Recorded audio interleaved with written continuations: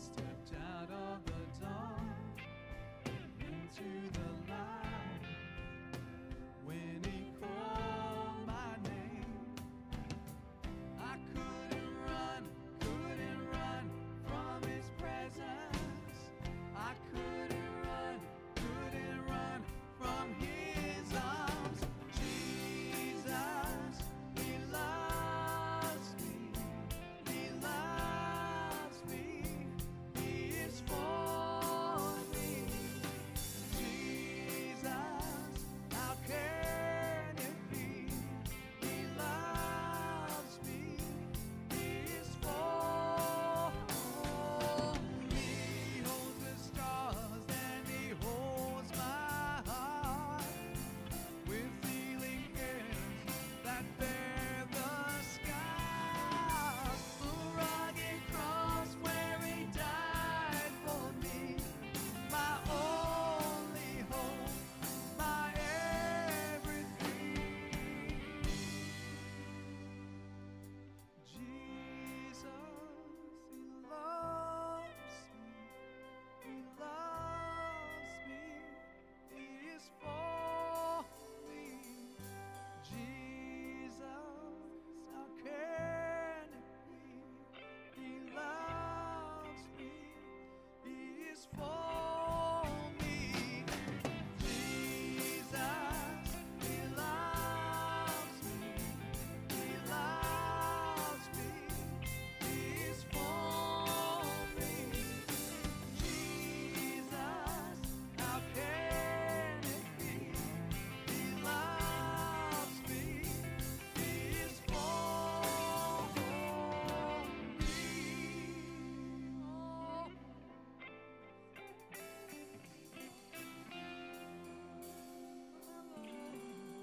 Oh, this amazing. He loves me. He loves me.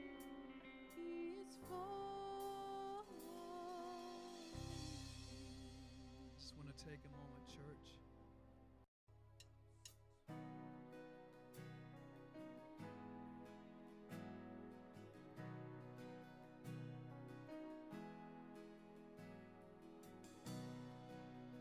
Are you hurting and broken within, overwhelmed by the weight of your sin? Jesus is calling. Have you come to the end of yourself? Do you thirst for a drink from the well? Jesus is calling. Oh, come to the altar. The Father's arms are open wide. Forgiveness was bought with the precious blood of Jesus Christ.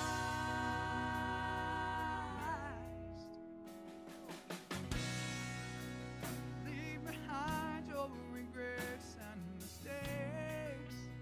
Come today, there's no reason to wait. Jesus is calling. Bring your sorrows and trade them for joy. From the ashes, a new life is born. Jesus is calling. Oh, come to the altar. The Father's arms. Oh, good morning, Southview. How are we?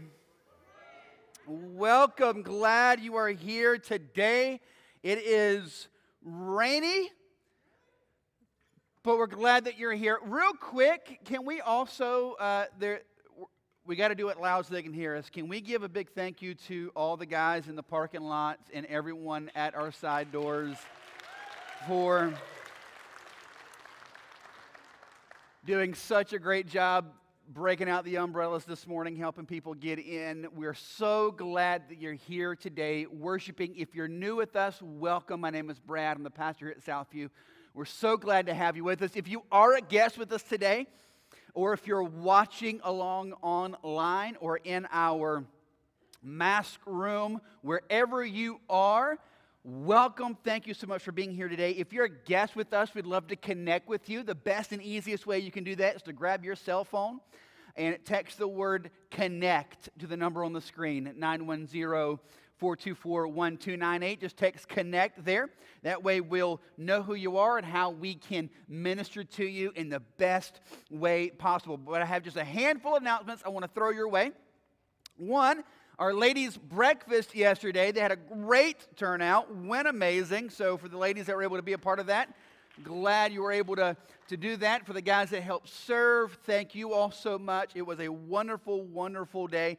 Got a lot of gifts for the Pregnancy Resource Center, and so many great things. We're so excited about that. So now as we're transitioning, though, now into holiday time, got a couple of announcements related to that. First, our Thanksgiving baskets are due today. If you grabbed a bag to fill it in for a Thanksgiving basket to give away, that's going to be due today. So if you can just bring those in, or if you can, just bring it by the office this week if you still have one. We'd really appreciate that. Also, it is Operation Christmas Child Christmas box time. So if you're filling those out, we encourage you to do that. Grab a couple boxes, fill those up with all the goodies that are needed, and then bring those back here. You can just honestly start putting them right here on the front, and then we'll collect all those and get those turned in where they need to be. We would greatly appreciate that. Also, we have Halloween coming up, and today after the 11 o'clock service, we're going to have a quick meeting for anyone interested in using their home as a Halloween outreach on Halloween this year. So after the 11 o'clock service in the FLC, you can jump in there to hear more about that and how you can be a part of that. During all of this time here in COVID, things are obviously still a little different for us.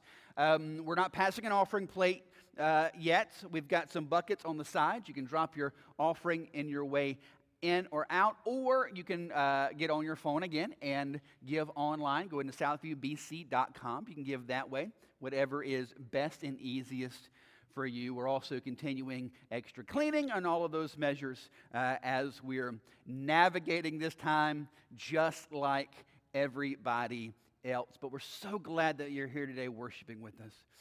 I want to read a scripture to you that we're going to see later in today, but I want to kind of set the stage for us. It's 1 Peter chapter 2, verses 22 and 24. Listen to what it says. He himself, that's Jesus, he himself bore our sins in his body on the tree, that we might die to sin and live to righteousness. By his wounds you have been healed. For you are straying like sheep, but have now returned to the shepherd and overseer of your souls. Look again at that verse 24. Look at the way it describes Christianity, the way it describes salvation. What does it say? It says that Jesus is the one that bore our sin. Jesus is the one who went to the tree, hung on the tree at the cross for our sin. The doctrinal term there is called substitutionary atonement, the idea that someone stood in your place as a substitute for your sins. And it says, by his wounds you've been healed. This is a quote from Isaiah 53. I want us to focus our minds just for a few moments before we jump in and worship together on the healing of Jesus Christ on the cross. By his wounds you are healed. And when we say the word healing, a lot of times we think physical, which is amen, we pray for that, and by God's grace, he allows us to see that. We're so thankful there. But in this verse, it's clearly talking in terms of your sin, being healed from your sin. Think of the healing of Jesus as bigger than just physical. He heals you from your sin. He heals you spiritually. He heals you emotionally. He heals you mentally. In fact, the word salvation means to be made whole, made right, made complete. This is Christ does. I want to encourage you just to bow your heads just for a moment, and let's just meditate just for a minute on the healing of Jesus Christ. And as we come to him for salvation, he heals us from our sin. He takes away the pain the scars, the wounds from your past. He says, that's no longer who you are. That's no longer what defines you. I make you new. Have you experienced the full, complete, total healing power of salvation in Jesus Christ? You are whole. So often we allow emotions and thoughts to drive us. By His wounds, you've been healed from those. You don't have to walk in captivity to those anymore. You have been healed. So as we worship this morning, I want us to worship our great Savior, who we don't just stand today and sing songs. We worship our great, amazing Savior, Jesus Christ, who heals us from our sin and all the pain that our sin brings into our life. He heals us. He heals you. He doesn't just forgive you of your sin, He heals you from your sin. Jesus, thank you. Thank you for healing me from my sin. Thank you for making me whole. Thank you, Jesus, for doing this in me. And I thank you, Jesus, for doing this in everyone else here who has placed faith in you, Jesus. And I pray for those here in the room that have not placed faith in you, Jesus. Today, they'll be healed from their sin. Bring healing, Jesus, in your name today.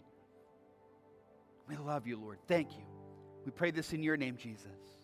Amen. Good morning. Let's stand and sing together. Ooh, ooh, I can feel the clouds rolling. I can see the winds, they try to shake me, and I would not be moved. My feet are on the rock. Ooh, I can feel the waters rise. I can hear the howling lies that haunt me. It won't hold me now. My feet are on the rock. When I feel my hope about to break, I will cling to your unchanging grace. Let the waters come and the earth give way. I'll be dancing in the rain. My feet are on the rock. Ooh, ooh. I can see the morning light. I can feel the joy on the horizon. Here my faith is found. I stand on solid ground. When I feel my hope about to break, I will cling to your unchanging grace. Let the waters come and the earth give way. I'll be dancing in the rain. My feet are on the rock. Ooh. On Christ the solid rock I stand. All other ground is sinking sand. So stomp your feet and clap your hands. Our feet are on the rock.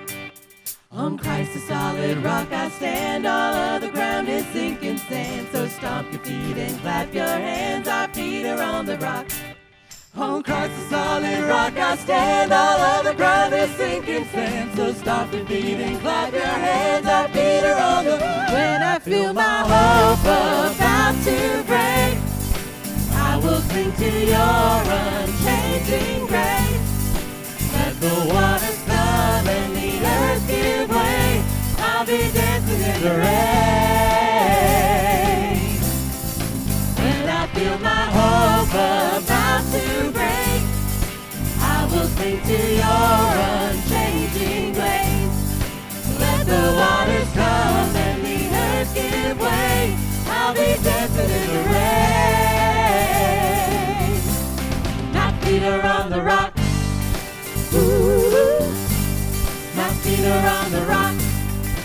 Ooh, my feet are on the rock.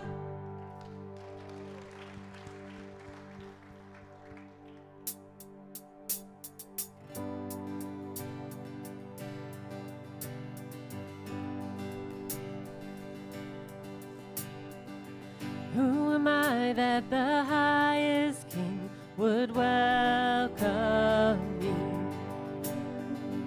I was lost, but he brought me in. Oh, his love for me. Oh, his love for me. Who the sun sets free, oh, is free indeed. I'm a child of God, yes I am. Free at last, he has ransomed me. His grace runs deep. While I was a slave to sin, Jesus died for me. Yes, he died for me. Who the sun sets free, oh, is free indeed. I'm a child of God, yes I am. In my Father's house, there's a place for me.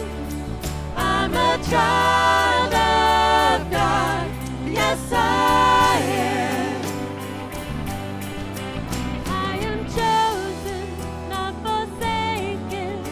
I am who you say I am. You are for me, not against me. I am who you say I am. I am chosen, not forsaken.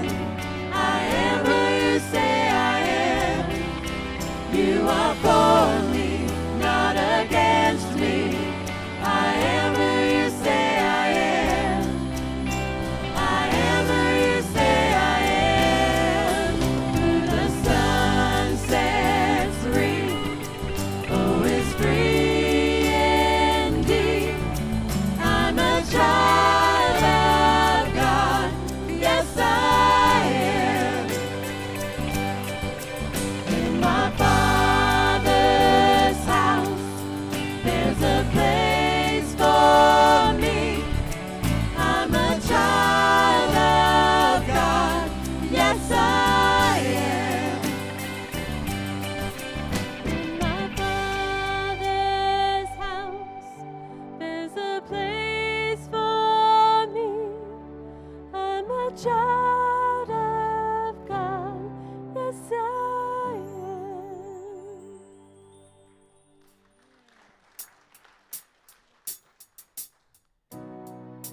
Praise God that He gave us a way back to Him through Jesus Christ. As we've already heard in 1 Peter 2, verse 24, He Himself bore our sins in His body on the tree, that we might die to sin and live to righteousness. By His wounds, you have been healed. Aren't you glad that God sent His Son for us, that we can live free? Let's continue to sing.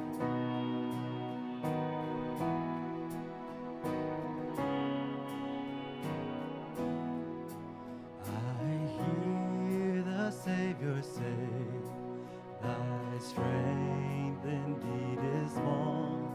Child of weakness, watch and pray. Find in me thine all in all. Jesus paid it all to Him I owe. Sin had left a crimson stain, He washed it white as snow.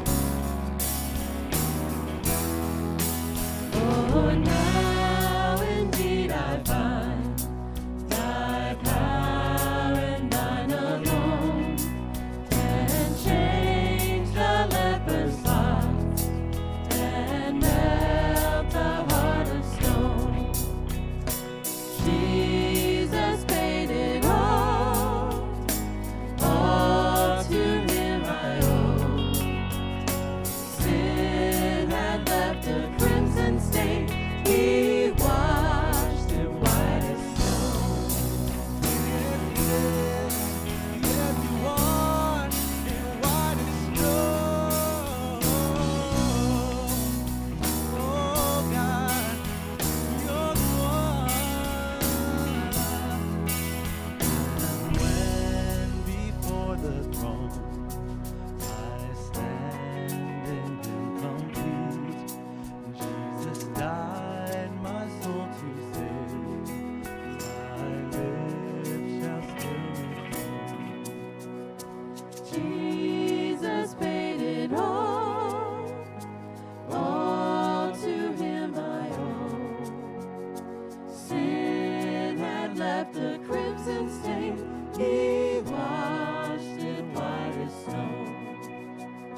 Sin had left a crimson stain, He washed it white as snow.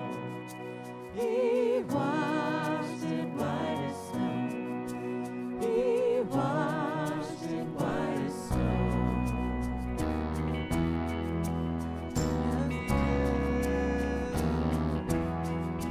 Jesus washed away.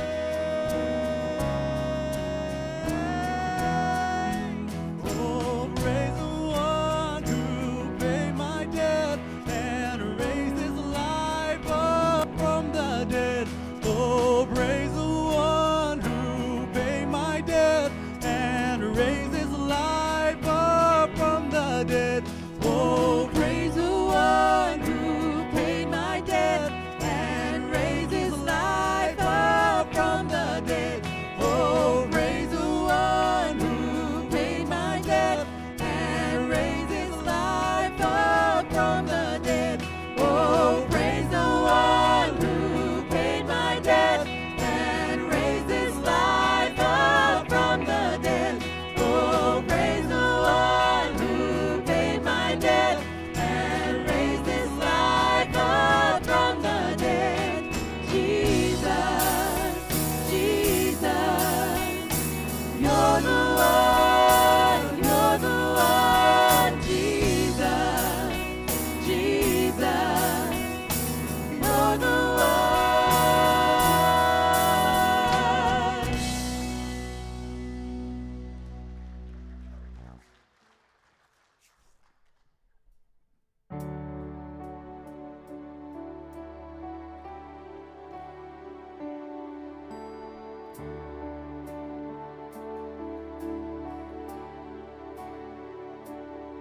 In the darkness we were waiting, without hope, without light, till from heaven you came running. There was mercy in your eyes to fulfill the law and prophets.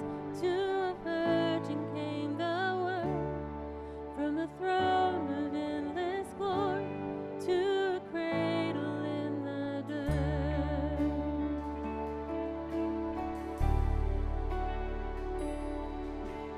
Praise the Father, praise the Son, praise the Spirit, three in one. God of glory, majesty, praise forever to the King of Kings.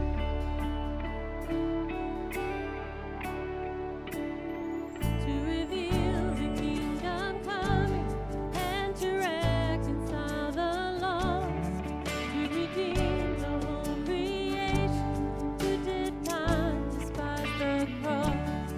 For even in your suffering you saw to the other side, knowing this was our salvation. Jesus, for our sake you died.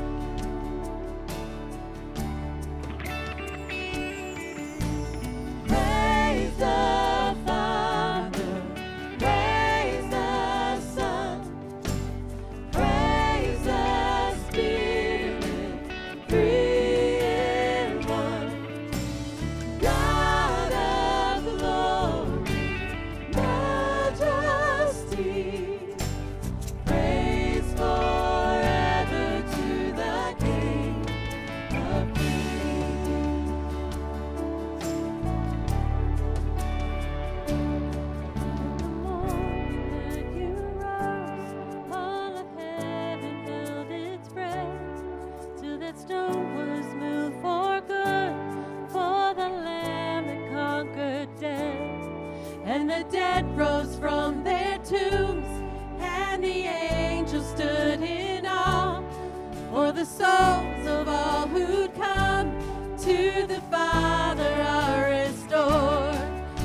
church of Christ was born. There the Spirit lit the flame. Now this gospel truth of old shall not kneel, shall not faint. By His blood and in His name, in His freedom I am free. For the love of Jesus Christ, who has resurrected me.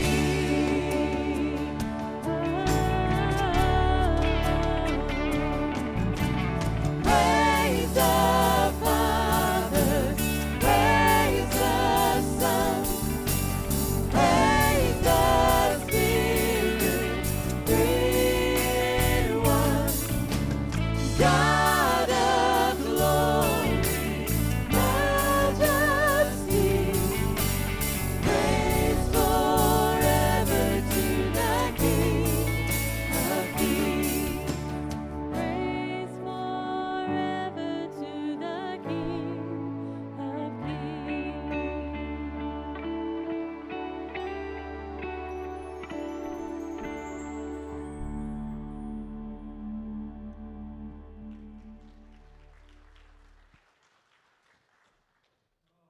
Amen. Amen. Have a seat if you will, and grab your Bible if you have one. 1 Peter chapter 2 is where we're going to be. 1 Peter chapter 2.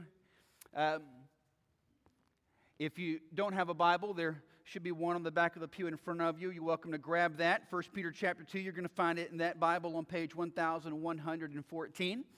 You're welcome to join along with us. So I don't know if you've heard this yet or not, but we have an election in 23 days. Yeah, you may want to turn on the news. I think it's going to be a big deal. I don't know if you've heard about that. You may hear something soon.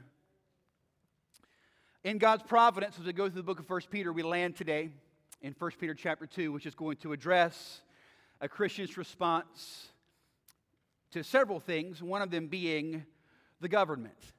And I want to go ahead and, from the jump, warn you. The way the Bible tells us as believers to respond to our government and the way the world tells us to respond to our government are two very different things. Okay? They're very, very, very different. And so it might sting a little, all right? But it's a good thing. It's the Lord's word to us. So, as we dive into this, we're going to see three specific things. A new section of Scripture starts in 1 Peter, the section of 1 Peter chapter 2, where it's going to talk about how we as followers of Christ are to deal with and walk through areas and places in life that could cause conflict and difficulty. Specifically, it's going to address three things. One, how do we as followers of Christ deal with ungodly government? Two, how do we as followers of Christ deal with unjust treatment? What happens if people around us with authority over us treat us unjustly? And three, how do we as followers of Christ deal with imperfect spouses? All right?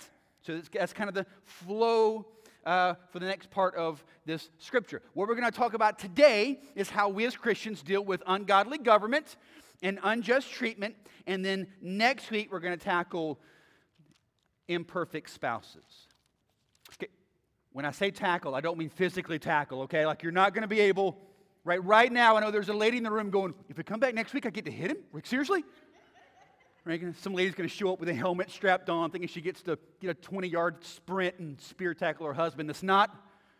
We're going to talk about imperfect spouses. But let's start first in verse 11. 1 Peter chapter 2, verse 11 kind of gives us an on-ramp into these three sections. 1 Peter chapter 2, verse 11 says, Beloved, I urge you as sojourners and exiles. Again, we've been talking about that for a week. So we're exiles, we're sojourners. It's not our home.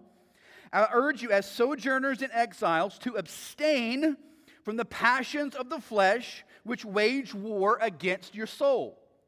Keep your conduct among the Gentiles honorable, so that when they speak against you as evildoers, they may see your good deeds and glorify God on the day of visitation. So what we want to set the stage for real quick is this. Verses 11 and 12 lay out a very powerful truth.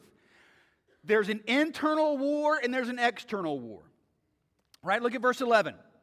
I urge you as sojourners and exiles to abstain from the passions of the flesh, which wage war against your soul. All right? Quick honesty pop quiz. Does it ever feel like the temptations to sin are like a war raging in your heart? I'll raise my hand for all the other liars. You may want to think about that this week. Yes is the answer. And he tells us here to wage war, to fight against these passions that will wage war in our souls, so that we can enter into the external conflict. And when people around us, the sinful, ungodly world, when they attack us, now we've got a leg to stand on because we've successfully seen the battle inside of us won. So very quickly, how do we win the battle on the inside? We've been talking about that for several weeks. I encourage you to go back and grab those podcasts. You can listen through those. But the big idea is this: Jesus Christ makes you new. Jesus Christ changes you. We just sang it. Jesus paid it all. The idea is this, right?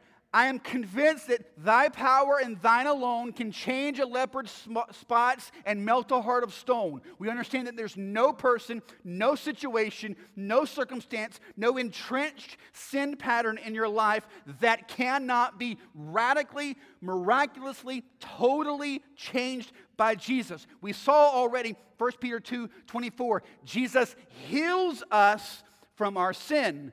So step one is you got to be healed from your sin and then walk in the new life that he has given you. And as you do that, verse 12 will then be true of you.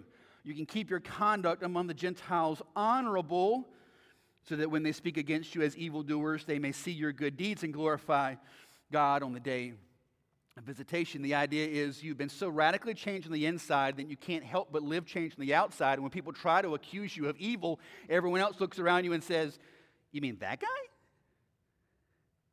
That guy doesn't look evil to me." Right, that's the point. Christianity is lived inside out. What's messed so much of us up is that we've tried to live Christianity outside in. You've tried to change your life and have that somehow make you close to God. And the Lord says, no, that's not the way this thing works. You come to me by faith in Jesus, and then I'll change the outside. Right? It's inside out is how the faith is lived. And when we live inside out, we're going to be able to step into three potentially difficult spheres of life and walk in authority and power and grace: ungodly governments, unjust treatment, and imperfect spouses. So let's look at ungodly government, all right? Verse 13. Be subject for the Lord's sake to every human institution, whether it be the emperor as supreme, or to governors as sent by him to punish those who do evil and praise those who do good. For this is the will of God, that by doing good you should put to silence the ignorance of foolish people. Live as people who are free, not using your freedom as a cover-up for evil, but living as servants of God. Honor everyone, love the brotherhood, fear God, honor the emperor. So we're going to break this passage down and look at three questions, all right? What are we called to do? Why do we do it? And how do we do it, all right? What, why, how? You can follow along on the back of your bulletin if you have that, or you can just kind of jot some notes as we go. What, why, how with ungodly government. First is the what. What are we called to do? We're called, very simply, to submit. Submit to them for the Lord's sake, verse 13. Be subject for the Lord's sake to, what's that word? I know it's 9:30 and it's raining outside, but you got to, all, total, complete, every human institution, including the emperor, the governors that he would send, everybody. We are to submit for the Lord's sake. We do not submit because they're good. We submit because God is good. That is extremely important. We submit not because they're right. We submit because God is right. It has everything to do with your relationship to God and very little to do with your relationship to them. It is always, totally, completely about you and God. Do you love God? Do you trust God? Do you walk by faith in God to do what He's told you to do? What did He tell you to do? Submit to them. Submit to them. So, I live in 2020, just like you. I walk around with Christians in 2020, just like you, so I know the response. The response is this: do you know who's running for president? Have you seen? Whatever side you're on, I know Christians who are convinced one side is the devil and convinced the other side is the devil. I've seen Christians who are convinced this side is the one God wants to win, and I know Christians who think this side is the one who God wants to win. Everyone is saying, I'll submit as long as my guy wins. But if my guy doesn't win, there is no way God really expects for me. Do you know how evil they are? Do you know what they believe? Do you know what they're going to do? God would never, ever, ever expect that from us. Oh, really? He tells these Christians to submit to the emperor. Do you know who the emperor is here? A man by the name of Nero. Let's do a little quick history lesson. Nero was a special kind of crazy. Nero kicked his pregnant wife to death, then felt bad about it. So he walked through the market, found a young boy who favored his wife, had him castrated, and made him live in his house the rest of his life, wearing his dead wife's clothes and being called by his dead wife's name.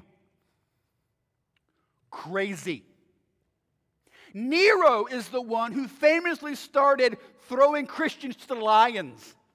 Nero would take Christians, tie horses to each limb, and send them going in opposite directions, having their arms and legs ripped from their torso. Nero would take Christians, tie them to a pole, put them in his garden, and light them on fire while they were alive, to mock them, saying that they were the light of the world, and to light his garden as he goes for his evening stroll. Walking through his garden, as the screams of burning Christians filled his ears. You want to be the light of the world? Light my garden. That's the guy he's talking about. Submit to even him. Remember, we must disavow ourselves of this goofy, ridiculous, westernized Christianity. When Jesus called you, he bids a man to come and die. That means you submit to God first and everyone and everything else he tells you to. You submit. I told you it was going to sting. Okay, well, is there any place for civil disobedience? Yes, I believe so. Most biblical scholars say the line falls down on if the government commands you to do something God forbids, or forbids you to do something that God commands, you have a biblical responsibility at that point to stand in opposition. You see this several times in the book of Daniel. When Daniel and his boys go in to Nebuchadnezzar's court, and they're given the food, right? And so we know the story about the whole Daniel fast thing, right? He says, no, I don't want to eat that. Let me eat this instead. That's not like your 5-year-old refusing to eat the broccoli you made. What's happening there is they're asking him to take part in a false communion to a god called Marduk. This is bigger than just, I don't want to eat what you're fixing. Daniel and his guys are going, no, we're not going to do that. We're going to trust and stay true to our God. We refuse to do what you're telling us to do. Later on, Shadrach, Meshach, and Abednego, right? Bow down to this golden image and say, no, we can't do that. Thrown into the fiery furnace. A few chapters later, Daniel's told, you're not allowed to pray to your God. He says, sorry, I can't do that. Not only does he pray, he goes and finds a window, opens it up, and yells so everybody can hear him. If the government commands you to do something, like worshiping a false god, you say no. If the government forbids you to do something that God tells you to do, like pray, you say no. We see this happening today, churches in California and in Washington, D.C. are being told you're not allowed to gather and worship. And they are 6 months into this thing at this point. And so at this point, they're saying, we're going to have to go no on that one. Sorry, we're going to humbly, respectfully disobey you. Because at this point, you're commanding us to do something, forbidding us to do something that God has commanded us to do. But the mandate, the principle that God lays on us, verse 13, submit. Be subject for the Lord's sake. Because I love him and I trust him and I worship him, I will do what he tells me to do and I will trust him. It's not that I trust the government. If you trust the government, we need to have some talks this week. It's not that we trust them, we trust him. So we submit for the Lord's sake. Why do we do this? Verse 15. For this is the will of God. First reason is this: it's God's will. I don't know what God's will is on November 3rd. I don't know. He has not filled me in on that yet. What I do know is this: it is absolutely his will that I submit myself to whoever he puts in office. That is absolutely his will for me.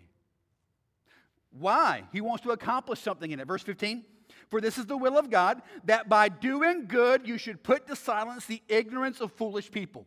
The word put to silence means literally to muzzle, like you're muzzling an ox or a dog. You put this muzzle on an animal so that it can't bark, can't make noise. You put to silence who? Ignorant, foolish people. Yes or no? Right now, today, on both sides of the aisle, people are fools. Absolute, ignorant fools. And for us, brothers and sisters in Christ, the way we respond to ignorant fools is not to out-argue them. I wish I had a mute button on my phone so I could mute all the Christians on social media. That is not the way we win the day. That is not the way we show ourselves as holy. How do we do this? By submitting ourselves, even in situations that are difficult and harsh. We submit ourselves there so that we, through that means, muzzle up the ignorant and foolish. We do not win the day by being the loudest. We do not win the day by being the snarkiest on social media.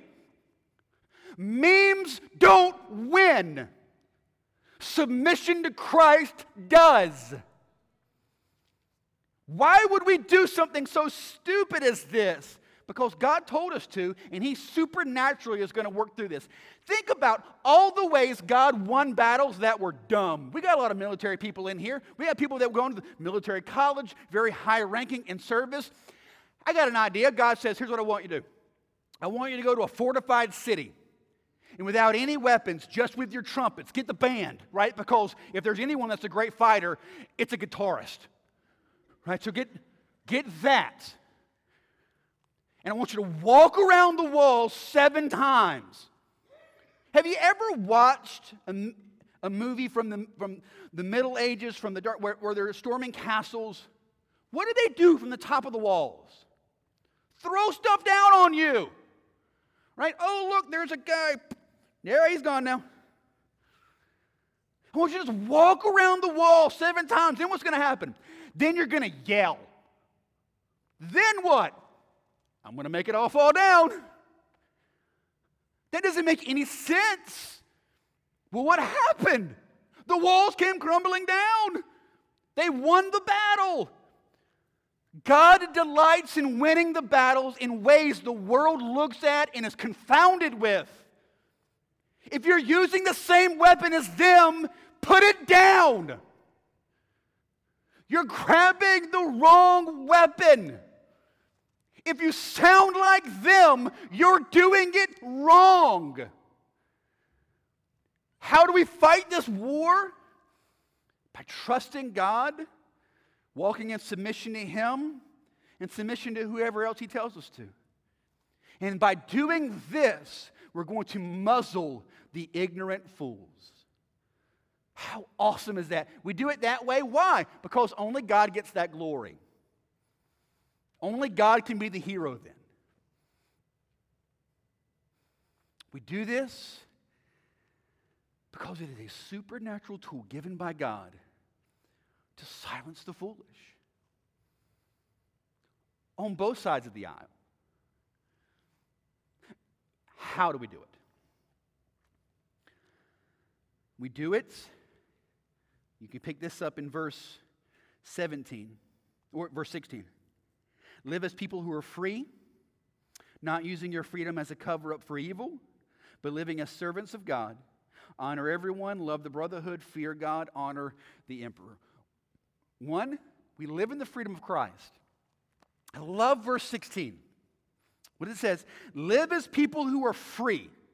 Not using your freedom as a cover-up for evil, but living as servants of God. Live as people who are free. The reason that people yell and scream and fight and bicker and post and tweet and demean and demonize their political opponents is because they believe the only way they have true freedom is through political victory. You fight and yell and scream when you feel like your life depends on it. How many times have you heard your life depends on this election? Live as people who are free. And the great truth is this: the United States of America does not give me my ultimate freedom, Jesus does. The Constitution of the United States does not give me my ultimate freedom, Jesus does. So I live as someone who's free because He has made me free. I don't have to get caught up in all of the junk and chaos and arguing and bitterness because I don't think winning that is what's going to make me free. Jesus has already done that. I live as someone who's free. Now, living as people who are free in Christ, now we also have the freedom to engage in the process. I can jump in and be a part of the process without feeling like everything in my existence depends on it, right? I'm actually free to give it my best. Not depending on that for my existence, that for my identity, that for my hope. I get all of that from Jesus. So now you know what I get to do? I get to be a part of the political process, and I encourage you to do the same thing. Get educated and vote. Do that. 50% of eligible adults do not vote in presidential elections. 50%. The numbers aren't any better inside the church. Being free in Christ and Christ alone doesn't mean that we step out of the process. It means we're finally freed up to step in the process, but not be crazy people. See the difference? You get to actually be the adult in the room. You get to actually be someone filled with the Holy Spirit's fruit of self-control. You get to step in and be a part of the process. I think we have people in this room that need to run for office. See yourself as a missionary in government service. Step in there for God's glory in the name of Jesus. And you get to do it and do it well because you're not depending on that to get you freedom. Jesus has already done that for you. So now you just get to step in with a whole, complete, full, healed up heart and just seek to glorify God. Live in the freedom of Christ. Second, honor everyone, verse 17. Honor everyone. What he's talking about here is there are people that were living around them that were doing really ungodly, wicked things. They were pagan, idolatrous worshipers. And they were doing things that the people of God could not condone, could not accept, could not endorse. They had to stand at odds and say, no, I disagree with that. I think that is wrong. But even in the midst of that, they were called to honor everyone. Christians are people who honor everyone. Honor them. Even if you can't endorse or condone what they are doing, you honor them because they were created in the image of God just like you. Maybe they're held captive to sin. Maybe they haven't experienced verse 16 and been set free in Christ. Then that's what we want to pray for. But we honor them as people equally made in the image of God. Honor everyone. Do you honor the people that disagree with you? Do you honor them? Or do you mock them? Do you belittle them? Do you curse them? Honor everyone. Again, to go back to what I was saying, the whole point of 1 Peter is that we come at things drastically different than the rest of the world. Drastically different than everyone around us. We look, act, talk, sound way different than them. This is who we're called to be. Honor everyone. Love the brotherhood. You'll say in verse 17. Love the brotherhood. John 17, Jesus says that the greatest apologetic tool in the world, the greatest tool for evangelism on earth, are Christians loving other Christians. Love the brotherhood. Love one another. Care for one another. Serve one another. Bless one another. Love the brotherhood. As we do that, the world looks at that love and says there's something different about them. Love the brotherhood. Fear God. Jesus would say, why do you fear the one who can destroy the body but not destroy the soul? Fear instead the one who can destroy both the body and the soul. Remember, the beginning of wisdom starts with the fear of God. We don't honor our government authority because we're afraid of them. We honor them because we fear God, which is a little more significant. Fear God. And last, honor the emperor. That word honor is really significant because it describes not just external action, but an internal feeling and emotion of the heart. Like you genuinely in your heart respect them. And again, think about the man who he's talking about to them. A man who is actively seeking to see them destroyed. He is wanting to exterminate them like bugs from the planet. He says, honor the emperor. Genuinely in your heart, respect him. How in the world do we do that? I think a couple of things. One, pray. I cannot encourage you more highly to pray for our governing leaders. Number one, we're just commanded to do it, 1 Timothy chapter 2. But what also, here's the reason why. One, obviously, God moves in the prayers of his people and moves the hearts of those in authority through the prayers of his people. But what also prayer does is it changes your heart. I've never been able to pray for someone over an extended period of time and still dislike them. I've never been able to do that. Now, maybe you are. You're like, the force is strong with you. But for me, as I put someone on my prayer list and I'm just regularly praying for them, my heart shifts towards them. And I think one of the reasons that we're called to pray for those in our governing authority is because as we genuinely pray for them as people, not that they would enact legislation or ideas that we believe they should, but we pray for them as people, our heart turns towards them. Honor them. Obey the laws, pay your taxes, all those sorts of things. But I think the greatest practical step we could look at is, do you genuinely pray for them? Let's start there. And as we do that, we're going to see again our heart shift and our heart change so that we think about them, we feel about them differently than we did previously. We honor them. He then switches to the next area. It's unjust treatment. Look at verse 18. Servants, be subject to your masters with all respect, not only to the good and the gentle, but also to the unjust.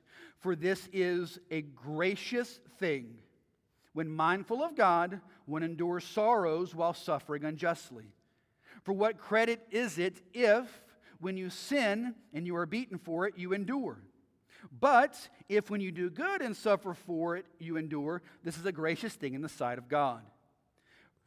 For to this you have been called, because Christ also suffered for you, leaving you an example, so that you might follow in his steps.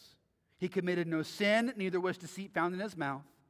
When he was reviled, he did not revile in return. When he suffered, he did not threaten, but continued entrusting himself to him who judges justly. Same thing as previous. We want to do the what, why, and the how. So whenever we come across sections of Scripture that deal with the idea of slavery, we get nervous. How are we supposed to deal with this? How are we supposed to address this? What's this supposed to look like? So let me give you a couple of hooks to hang this on, okay? First is this. When the Bible mentions slavery, and it does so in a couple of times in the New Testament, it's slavery used during the first century was significantly different than slavery that we experience here in the United States. Slavery here in the United States was obviously race-based. Not true for slavery in first century that was being dealt with here. We'll talk about that in just a second. Anytime, for sure, there have been wicked, horrible people who have taken scriptures like this and twisted them to try in some way support this race-based slavery that we walk through as a nation.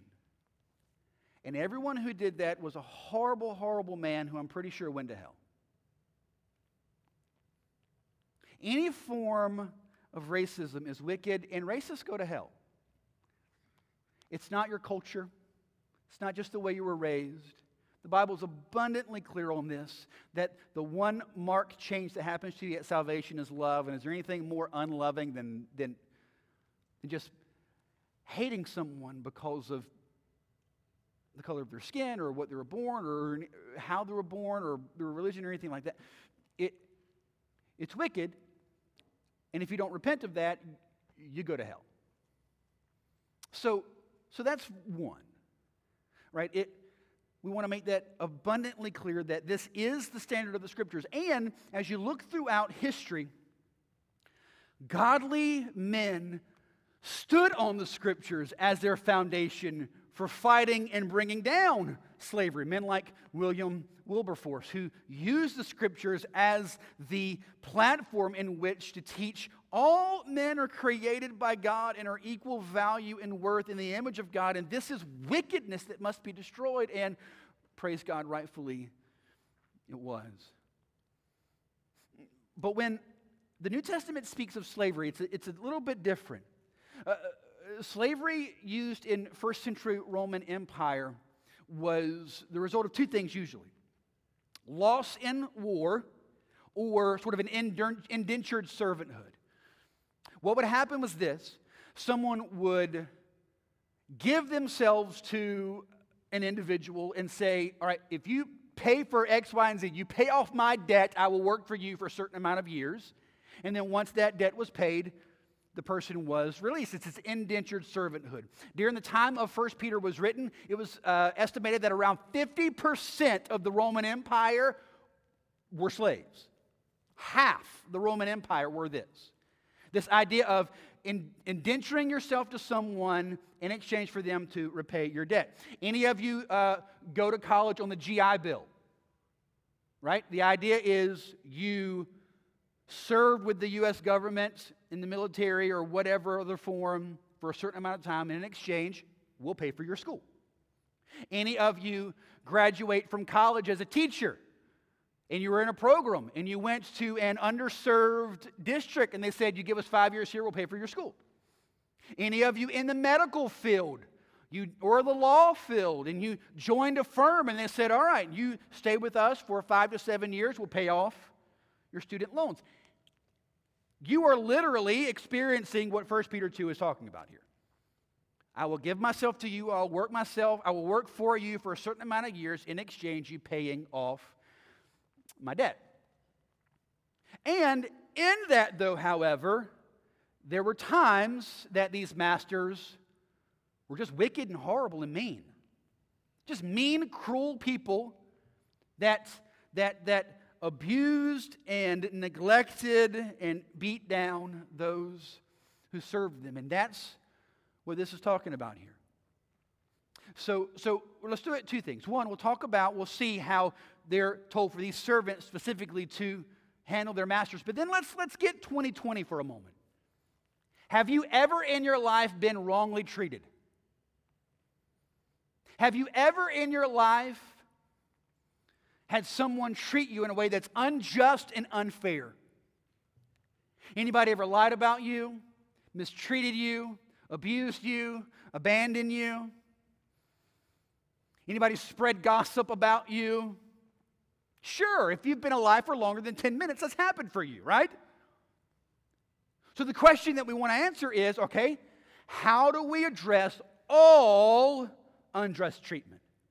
In whatever form or fashion it's happening, however it's coming down the pipe towards us, how are we to handle it when someone treats us unfairly? What do we do? Again, let's do the what, the why, and the how.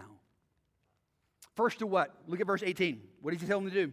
Servants, again, be subject to your masters with all respect, not only to the good and gentle, but also to the unjust. They are called to show respect regardless of the attitude and actions of those in charge of them. Regardless of how they act, regardless of what they do, regardless of how they treat you, you show them respect. Same way for us. How do we respond to those who treat us unfairly? The immediate response that we want to give is what? Defensiveness. We want to shoot back in anger. We want to prove our point. We want to win the day. We want everyone else to know how bad that person is. We want to gather a coalition around us and make sure they all see how bad that person really is. And in response, however, God's word tells us, show respect. Why? Again, everything God's telling us to do, and I want you to see this, is going to go completely contrary to everything that naturally wells up in you, which is why we started in verse 11. There is a war in your hearts. There is a natural tendency that's going to well up and want to go flying out of you. But as you trust the Lord and walk in His ways, He's going to lead you a different route. He's going to take you a different path. And who are you submitted to? Him or yourself? So why do we do this? Look at verses 19 and 20. Why would we respond in this way when someone is mean, unjust, cruel, unfair to us, whether it be in whatever form or fashion? Why in the world would God tell us to show respect to someone who shows none to us? Verse 19, for this is a gracious thing when mindful of God, one endures sorrow while suffering unjustly. Let's just pick apart verse 19 just for a second. This is a gracious thing. That word there, gracious thing, literally means a thing producing grace. This is a grace producer. This is something that's going to well up and produce more grace in your life. When what? Verse 19 finishes, when mindful of God, one endures sorrow while suffering unjustly. What do we do when someone treats us unfairly? We respond with respect. We respond with grace because we understand this is a tool being used by God to grow grace in my life. You have different kinds of people in your life. You've got people in your life who are encouragers, right? Everybody's got an encourager. Aren't those the coolest people in the world? Don't you like hanging out with that guy? There's somebody in your life that's always going to talk about, you do such a great job with that. You did so good. I love the way you do that. So great. Good job, right? We have encouragers. We love encouragers. We have partners, people who really stand beside us, and we're able to walk side by side and help one another accomplish things in life.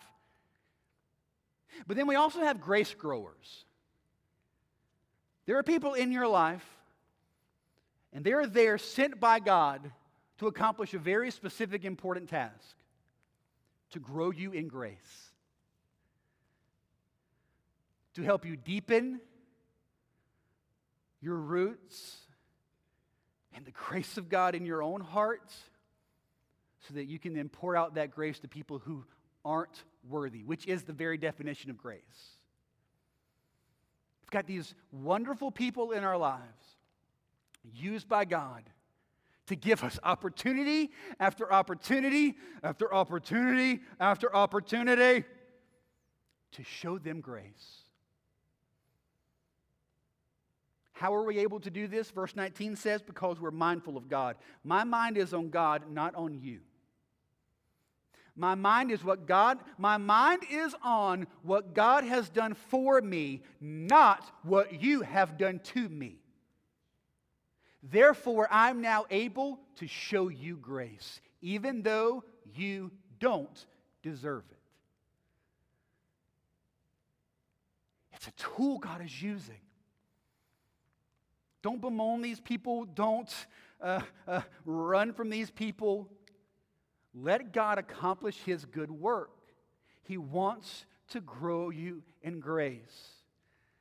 I've had many grace growers in my life. Still got them.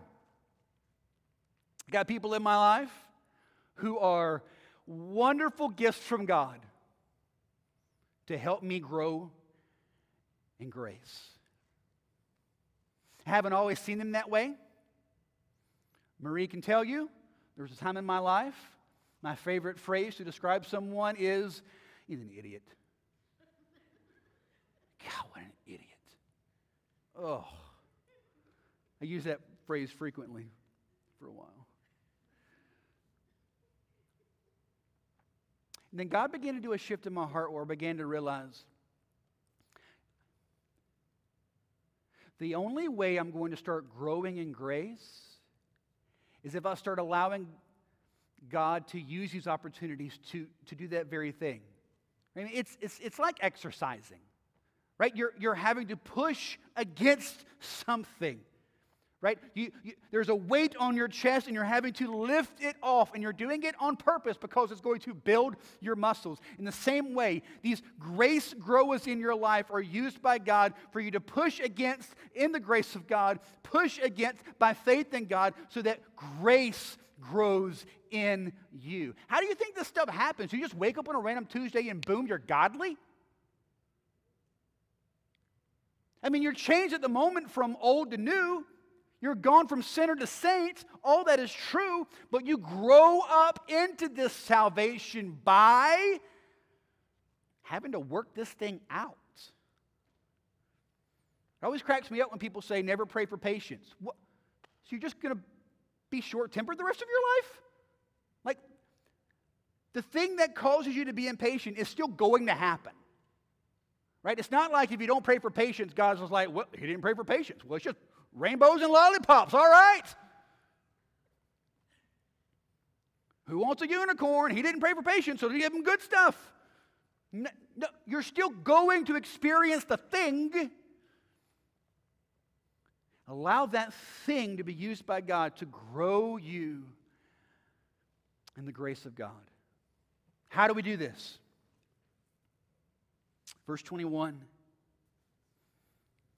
For to this you have been called, because Christ also suffered for you, leaving you an example, so that you may follow in His steps. We do this by following the example of Jesus. Look at the way Jesus' life is described. Verse 22. He committed no sin, neither was deceit found in His mouth. When He was reviled, He did not revile in return. When He suffered, He did not threaten, but continued entrusting Himself to Him who judges justly. The whole idea is this: Jesus was sinless, sinlessly perfect. And He still had people reviling Him, contradicting Him, accusing him, lying about him. And what did he do? He sat there and he trusted God. And he says that we are to follow the same pattern. We follow the example of Jesus. As followers of Christ, we walk in a time of ungodly government. We all experience, on some level, at some point, unjust treatment. And our response to those things is supposed to be diametrically opposed to everything the world is doing. And the reason for that is because we are new creatures in Christ. Let's finish where we started, verse 24. Again, He Himself bore our sins in His body on the tree, that we might die to sin and live to righteousness. By His wounds you have been healed. So again, look at this substitutionary atonement. Who did the sinning? You did. But who hung on the cross? He did. He Himself bore our sins in His body on the tree, that we might die to sin and live to righteousness. By His wounds you have been healed. The whole point of the gospel is it's not fair. It absolutely befuddles me when Christians gripe and complain about things being unfair. You do know you're saved and it's unfair, right? You did the sinning, He did the dying. That's unfair. You get that, right? The whole point of the gospel is it's not fair. The whole point of the gospel is you received something you weren't worthy of. It's unfair. You deserved the cross. You deserved hell. You deserved the wrath of God. You deserved that. But God showed grace when you weren't worthy of it. That is why we now respond in this wicked world differently than everybody else, because we know what it's like to be treated graciously when it wasn't fair. We know what it's like to be given blessing when we deserved the curse. We know what it's like to be given life eternal when we deserved death eternal. We know what that's like as Christians, so now we live differently than everybody else. This is the point. Christianity has consequences. It has consequences. It changes things. And because I have received the unfair grace of God, I am now filled up and able to share the unfair grace of God with this fallen and wicked world. And that, brothers and sisters, is how we're going to see the kingdom advanced. That is how. The kingdom of God is not advanced because this person is in the White House or that person is in the White House. It's because Jesus is on the throne. We do not pledge our allegiance to the party of the donkey or the party of the elephant, but the party of the lamb. We've been changed by the grace of God, so now we live differently in the grace of God. I want to ask you to bow your heads. And we're going to end our time today a little different than we normally do. We're not going to have you stand and sing or anything like that. I think today is best served by us just sitting before the Lord and letting what we've heard sink in a little bit, right? It's like marinating a steak. You got to let that thing sit in the marinade for a while, and it soaks up all that flavor. Same thing with us. You've got to just stop and let the gospel of Jesus Christ, His Word, get soaked up into our hearts. We just got to sit and marinate on that for a little bit. You ever just heard a word and you said, I got to think about that for a little bit?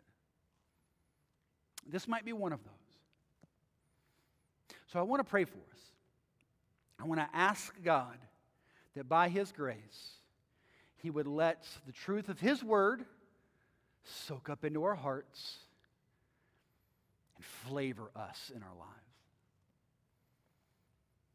Lord, I just thank you. Thank you for your word. I thank you for the gospel. I thank you, Jesus, that what you did for me wasn't fair. I thank you that you did not wait for me to earn it or deserve it before you showed me salvation. I thank you that everything I have in my life today is given to me as a gift, and I don't deserve it.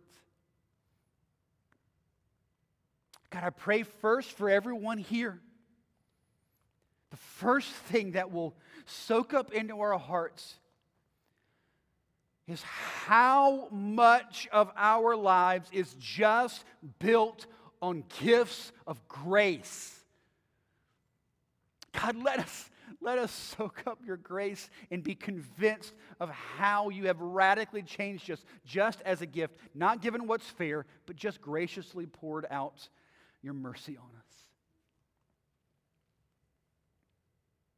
And then, God, I pray that you would show us how we turn around and show that.